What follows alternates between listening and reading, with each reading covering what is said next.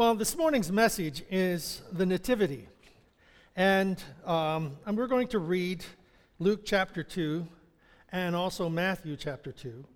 And as we look at the Nativity, it is something that all of us are familiar with. You know, you see the Nativity around. We have it right here in the church in the back.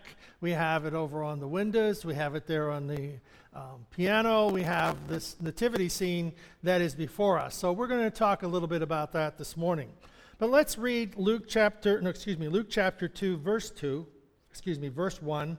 And we're going to read it through, and this is the Christmas story as we know it. And it came to pass in those days that there went out a decree from Caesar Augustus that all the world should be taxed. And this taxing was first made when Cyrenius was governor of Syria. And all went to be taxed, every one to his own city. And Joseph also went up from Galilee out of the city of Nazareth into Judea, unto the city of David, which is called Bethlehem, because he was of the house and the lineage of David. So he taxed with Mary, his espoused wife, being great with child. One of the things that we learned in the Sunday school lesson today is that prior to this, we have the angel announcing to Mary that she's going to conceive and have a son. And when Joseph learns of this, Joseph then is deciding that he should put Mary away privately. Now we know that Mary and Joseph were betrothed. Now that is not an engagement. It is the same as a marriage, except they don't live together and they've had no sexual relations. So we find that for Joseph to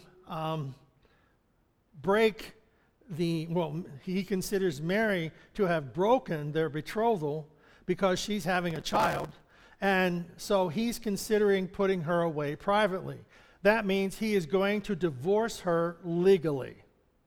So he, rather than doing this, when the angel comes to him and tells him that he doesn't need to worry about receiving Mary to be his wife, he finds out that this was by God, that the Holy Spirit came upon Mary, and she conceived of the Holy Spirit. And so Joseph then does not put Mary away, but he goes through with the betrothal and the marriage. And what that means is that Joseph then was the adopted parent of Jesus. That he took on if he had divorced her, he was separating himself from Mary and the shame that went with the idea that Mary had committed adultery. But when he finds out that she didn't commit adultery, Joseph then finds out that he's going to go through with the marriage, and so rather than separating himself from Mary and taking the shame, walking away from the marriage, walking away from the shame, he then accepts her and he goes through this with her, and he becomes the adopted father of Jesus. Well, what that means is that Joseph, who is of a house and the lineage of David, that Jesus adopted becomes of the house and lineage of David, just as it was prophesied in the Old Testament. But Mary also was of the house and lineage of David. So it puts all this together and comes to I think a greater understanding of what is going on here with the text in the scriptures, and also what we spoke about last week with Isaiah, saying, God's going to give to the king, I'm going to give you a sign, a virgin shall conceive and bear a son. And this is the fulfillment of that. So one of the things that we have here is that Mary and Joseph were in the wrong city. Okay? So you see, prophecy has to be fulfilled. Jesus is not to be born in Nazareth. Jesus is to be born in Bethlehem. And Mary and Joseph were not in Bethlehem. And so how are things going to be arranged to get them to Bethlehem in order for the prophecies to be fulfilled? Well, the king, while Cyrenius was governor in Syria, he wants to take a tax. He wants to know everybody to go to their cities, their hometowns, and register, and so that they can be taxed and drafted into the military. So Mary and Joseph then have to leave where they're at and head to Bethlehem, but she is great with child. So that's how we have this story unfolding. So they go there to be taxed with Mary, verse 5, his espoused wife being great with child. And so it was that while they were there, the days were accomplished that she should be delivered. And she brought forth her firstborn son and wrapped him in swaddling clothes and laid him in a manger, because there was no room for them in the inn. And there were in the same country shepherds abiding in the field, keeping watch over their flock by night. And lo, the angel of the Lord came upon them, and the glory of the Lord shone round about them, and they were sore afraid. And the angel said unto them, Fear not, for behold, I bring you good tidings of great joy, which shall be to all people. For unto us is born this day in the city of David a Savior, which is Christ the Lord. And this shall be a sign unto you. You shall find the babe wrapped in swaddling clothes and lying in a manger. And suddenly there was with the angel a multitude of heavenly hosts, praising God and saying, Glory to God in the highest, and on earth peace and goodwill toward men. And it came to pass, as the angels were gone away from them into heaven, the shepherds said one to another, Let us now go even to Bethlehem, and see this thing which is come to pass, which the Lord hath made known unto us. And they came with haste and found Mary and Joseph and the babe lying in a manger. And when they had seen it, they made it known unto the saying which was told unto them concerning the child. And all they that heard it wondered at those things which were told them by the shepherds. But Mary kept all these things and pondered them in her heart. And the shepherds returned, glorifying and praising God for all the things that they had heard and seen, as it was told unto them. And then in Matthew chapter 2, verses 1 and 2, Now when Jesus was born in Bethlehem of Judea in the days of Herod the king, behold, there came wise men from the east to Jerusalem, saying, Where is he that is born King of the Jews? For we have seen his star in the east, and are come to worship him. So when we look at the nativity, we're going to look at just a couple of things that surround the nativity this morning. But all of us, we've seen the nativity, whether it's on the windowsill or behind me, we're familiar with seeing the nativity, whether it's in church lawns or in the community. We have it in the park here in Wimber, but it's put there by the United Churches. And then we see it in Christmas cards and other things. And they're everywhere this time of year. Those cutouts seem to be very, very popular. And they are in many places. We saw one the other day that they had it away from the house and had a spotlight on it. And the whole side of the house was the shadow of the manger. It was quite unique. That was the most unique one that we've seen. So we've all seen the nativity throughout our lives, and as a kid, we participated in a live nativity. So there's a live nativity in Davidsville at one of the churches, and so as we look at this, we're going to open up or spend some time looking at a couple of the scenes around the nativity, and in particular, we're going to look at the star first. So the star that God provided as a guide to the travelers. The Bible tells us that God commissioned a particular star to serve as a kind of travel guide.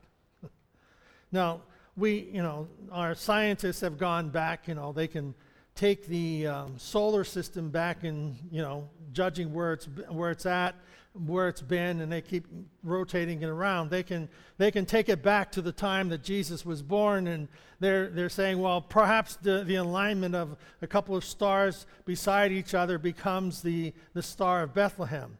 Well, we know that these wise men from the east followed the star, and they followed it so precisely that it led them to Jerusalem, led them to Bethlehem, and led them to the very house where Mary and Joseph and Jesus were. The wise men didn't show up at the manger. We kind of have that scene going on. We put them all together. But the wise men didn't show up for some time afterwards. Probably Jesus was less than a year or just more than a year old when the wise men came. So Matthew 2:9 tells us that they saw the star and it led the wise men to the exact location. So this star was just, and I look at it as not just alignment of two planets making a big star. This star was such that it was able to give a particular direction to the right house where Jesus was a toddler. And so Scripture clearly states that the wise men rejoiced over the fact that God had provided a remarkable, accurate travel guide. That's kind of the emphasis here. A remarkable, accurate travel guide. Now, they never would have found Christ without the star. They would have never known that a king had been born if they hadn't seen the star.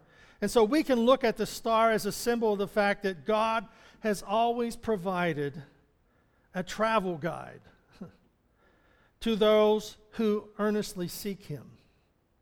Whenever we seek God, He promises us that we will find Him. Seek and ye shall find. Knock and the door shall be opened unto you. And so we find in this text here that God has always provided a travel guide. God has seen to it that those who seek Him find Him.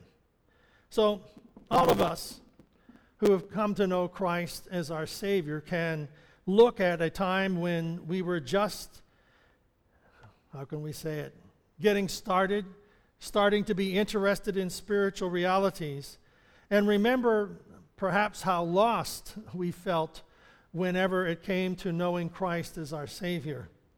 God provided a travel guide. He provided a travel guide for us to lead us to Christ. It might have been a parent, a mom and a dad, a pastor, a person at work, a neighbor, a brother, a sister, teacher, whatever. Without that person, I doubt that we would have ever come to this place of knowledge and acceptance of Christ. God sent someone to cross our path. And those are the things I look at in life, knowing that people come across our path for a purpose. And in this spiritual manner, that God brings people into our life to enrich our spiritual lives. So God sent someone across our path. He sent someone whose light was bright. Someone whose love was real, whose faith was so compelling, we found ourselves trusting in this earthbound star, this earthbound travel guide to lead us to Christ. And this is kind of a reminder that we too are stars. We are people who shine the light of Jesus Christ for other people to follow. That we have a purpose. So as we look at the star in the scene, we can not only see how God used that to lead the wise men, but we also see how that we are that type of light to the people who are lost and searching for Christ. Where would some of our lives be had we not found Christ as our Savior? So Christmas is an appropriate time to thank God for the gifts of a travel guide. So we can give thanks to God for giving us someone to guide us on our path. Perhaps you feel that you're more like someone who is still searching. You have not found Christ, but you're someone who is not found yet. Are you spiritually detached? Are you looking into the new year thinking that there's nothing good going to happen or come because Christ is not there? Well, chances are God has already put a travel guide in your life. And, I think of this for when we're looking at and thinking of people they don't know Christ, or they have not given their life to Christ. They're not part of a church, or not part of a fellowship or the body of Christ, and that they're lost and they need a light in their life to guide them to Christ and bring them to the saving knowledge of Jesus Christ. So if those individuals scan the horizon, I'm sure that they can find that there's a star in their family or in their friends and their relationships. There's a star out there that is shining for them to come to the knowledge of Jesus Christ. Or, it's like the one guy said, I don't want my wife or my husband or my kids to bring me to God. Give me a celestial travel guide. I want a miracle to come into my life and show me the way. Well, we find that I always like that little cartoon. The guys praying, God, give me a sign. God, give me a sign. And then this huge billboard falls out of heaven and crashes to earth. And on the billboard it says, here's your sign. Here's your sign. You want a sign? Here's a sign. Well, God has already given us a sign. It is his birth. It is his life. It is the virgin birth of Jesus Christ. So let God determine the best way to lead you to him.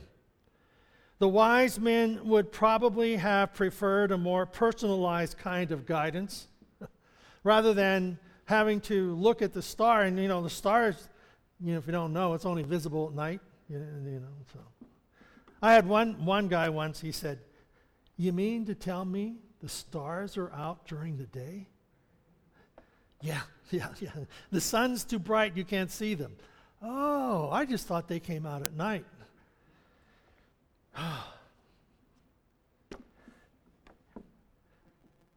Everybody has something, But let God determine who's going to be your guide. So the point is that the wise men were responsive to the guide that they had, the star. So they responded to what was there. They looked at what they saw, and they were able to be smart enough to interpret it. You think about it, the whole world that was at that time could have seen that star, but nobody knew what it was.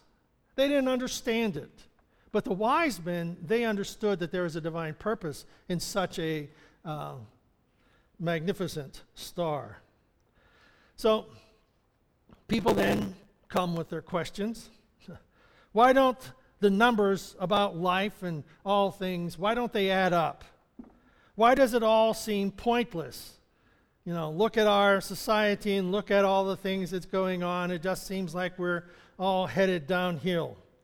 Well, life will add up only whenever we place Christ in the equation.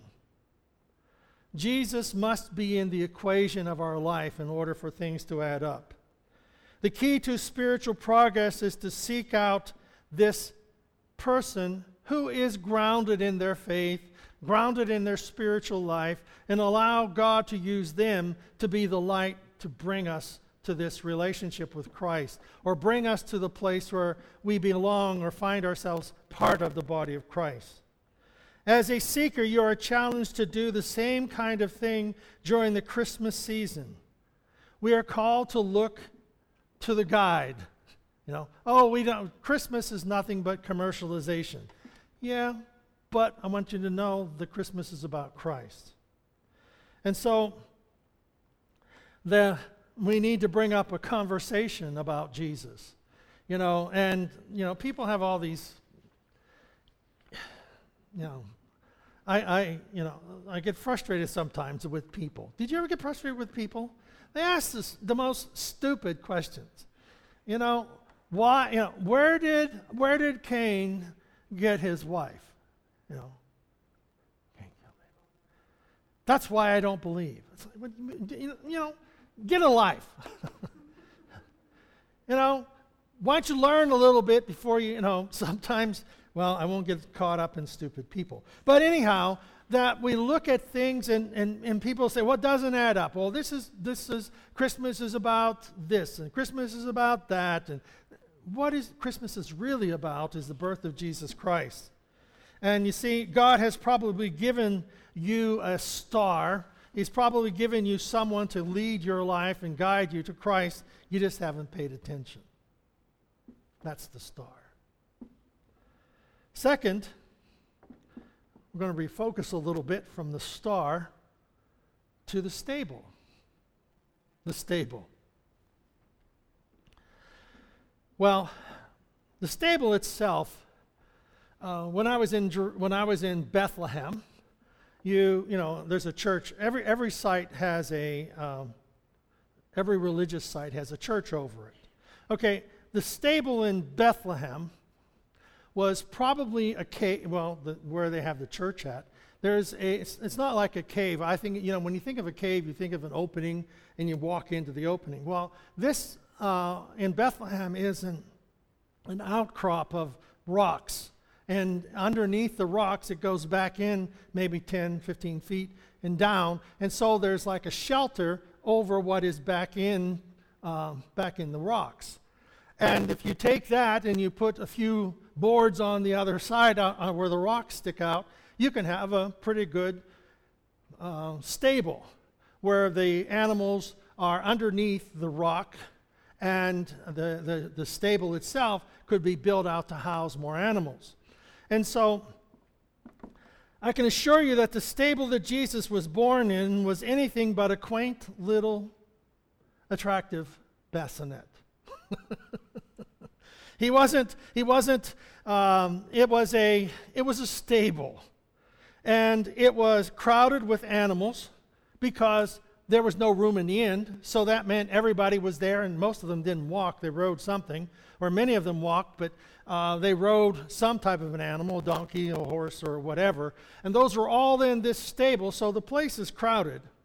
And they didn't have, talks about, not in the scripture, but you know that a lot of mice and rats and stuff would be in the stables. So it was an all-around rotten place for a baby to be born.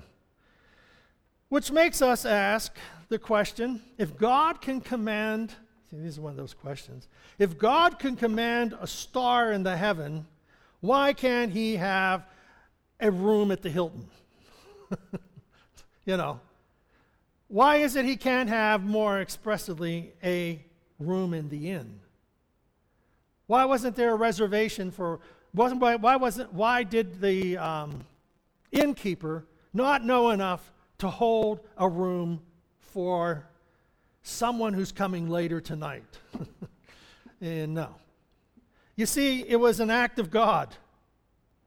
He could have deliberately caused that to happen, where Jesus would have been born in the inn or in a room in the inn. But you see, there was no room in the inn. Similar to our humanity, there's no room in the hearts of people. And so there was no room in the inn, so God chose a stable for his son to be born in. When God sent his only son to live on this earth, he made a strategic decision not to shelter him from the harsh realities of life. Jesus wasn't born in a palace. He was born in a barn. He wasn't born in a make-believe life of the rich and famous. He was born in a barn, and he was laid in a manger. God wanted his son to experience a loving family, but it was a poor, hard-working family. And you may not, I never thought of it this way. The first breath of Jesus was filled with the stunk of a barn. Did you ever, a barn doesn't smell good. The King of Kings and Lord of Lords is born in a barn, and his first breath is the breath of a stable, a breath of manure and livestock. The first sounds he would have heard were cattle or horses or donkeys or sheep or whatever. Those are the first sounds that would have been in his ear. Are these the sounds of the King of Kings and Lord of Lords? Is this the place where you would imagine God could be born? From day one, God the Father determined not to shelter his Son from this cruel world, the realities of a life. Why, you may ask? What was the purpose? Well, can the insulation of wealth relate to what you and I go through? Can the insulation of privilege and a high position relate to what you and I live? Because those lifestyles of the rich and famous, they don't live where we live, and they don't eat what we eat, and they don't drive what we drive. So we take a good look at the stable, and the stable is a permanent symbol of the fact God sent Jesus to live in a real world. It was for our sake Jesus was not given an aristocratic advantage. He had humble beginnings. Those beginnings were something that none of us can relate to. He lived in a neighborhood. He worked a real job. He had real friends. He suffered hardship like the rest of us. He died a cruel death for a crime that he didn't commit. So when the Bible tells us and urges people to give their life to Christ and that to go through their disappointments and turn them over to Jesus, to turn over the pains of their hearts and the difficulties that they have encountered, they can be assured that Jesus knows exactly what they feel. He can know exactly what people go through. He's been there. Life without advantage, he's been there. Shortages and poverty, he's been there. Discrimination and oppression. Jesus was a refuge before he was 1 year old, when Herod was going to kill all the babies in Bethlehem. And so Jesus had to flee for his life. His mother and father took him to Egypt. Rejection, he experienced it. Ridicule, it was a part of his daily life. Abandonment, his lifelong friends left him at his greatest hour of need. Physical pain, he had more than you and I combined will ever experience. Has some experience in your life driven you to within an inch of giving up? Well, we can go on because there is someone who understands. It is Jesus. Remember, to him, you matter more than you can possibly imagine. That's why he came and did and put up with and went through all of these things. Can you see how important the stable is? It symbolizes the deliberate, unsheltered life of Jesus. It stands as a monument to his ability to identify and sympathize with whatever we are going through. We must be humble and trusting enough to pour out our hearts to him and then allow him to love and administer his love to us. For we find that our faith is based on a relationship, and Jesus came to build that relationship. And finally, that doesn't mean I'm done, but it's getting close to the end, almost. So we've looked at the star and we've looked at the stable, and now we go to ground zero, the manger. Well, we find that the manger is not a first century bassinet. The manger is a feed trough, and most people wouldn't even know what the word manger means unless it was attached to this particular story. So we look at the manger. It is a symbol of what can happen to the ordinary man or woman when Jesus Christ resides inside. For the manger that was an ordinary feed trough now has been elevated to a symbol of God coming to be with us. You know, the ordinary manger becomes extraordinary because of the one who is laid in the manger. And the challenge is for us who we appear to be ordinary, but we become extraordinary when Christ resides in our life. These ordinary people came to realize that they couldn't change their past. People come to the point where they recognize they can't change their past, and that if they're going to change, it'll have to be a drastic one that is brought about by someone who is an outside help. That is Jesus. But when people fell on their knees, we think of the wise men coming to Jesus, bearing their gifts, and they fell to their knees. Well, we look at that in our own life as that we repent and we turn to God. They fall on their knees to cry out for grace and mercy and to ask for forgiveness and to recognize that Christ has purchased their salvation. Their records were wiped clean by the blood of Jesus Christ. You see, we have been adopted. Adopted when Jesus stayed with Mary, when Joseph stayed with Mary, he adopted. And the scripture talks about how that we are adopted into the family of God. We are joint heirs with Christ. And so we find this place of relationship that we have with God. Ordinary people who came to a place and said, God, forgive me. Allow Jesus to take up residence in their life. Jesus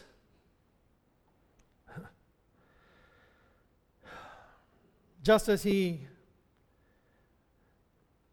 was laid in a feed trough, King of Kings, where a cradle became his place of rest. When a person was a people pleaser and their life is changed by becoming a person who desires to please God. You see, God does to each one of us what Jesus did to the manger. He makes something that was ordinary extraordinary. So when we look at the manger and we look at the star and we look at the stable, wherever you go at Christmas time, you're going to see the nativity scene. When you pass, take a look. Look at the star that God provided as a travel guide for the wise men. We are a shining star for people who are searching. Look at the stable. Don't forget that God decided not to shelter his son. We think of it, oh, this is the shelter for Jesus when he was born. But the idea is Jesus decided not to shelter his son and brought him into the realities of difficult life. A stable is a place for animals, but it was a place where the King of Kings was born, so that none of us could ever feel that he couldn't reach into our life. And as we look at the manger, an ordinary piece of barn furniture transferred into the king's cradle. You know, your choice is simple. You can just be there and watch another nativity scene go by, or you can stop in your mind and look and say, wow, there was a star that guided the wise men. There was a stable which the King of Kings was born in, that God would not shelter him from the realities of life. And there was a manger where the King of Kings and Lord of Lords was laid. And he was wrapped in swaddling clothes. Those are so nice terms. Swaddling clothes is rags, strips of cloth that they found laying around the barn. That's what the King of Kings was laid in. Strips of rags. That became his clothing. So, as we look at the nativity, let us look and see how God has brought us to a point where we can see how much God loved us, that he would go through all of this just to be our Savior. Jesus, we thank you. We thank you that these are not just stories. These are the truths of your word that give to us the reality of the King of Kings and Lord of Lords who has come to be our Savior, our friend. We pray that we might that we might draw closer to you and recognize that you understand us better than we understand ourselves. You're not better than us. You are one with us. And we thank you for this. We ask your blessing upon your word to our hearts and lives. We pray in Jesus' name. Amen. God bless you. And Merry Christmas. Not yet, but Merry Christmas.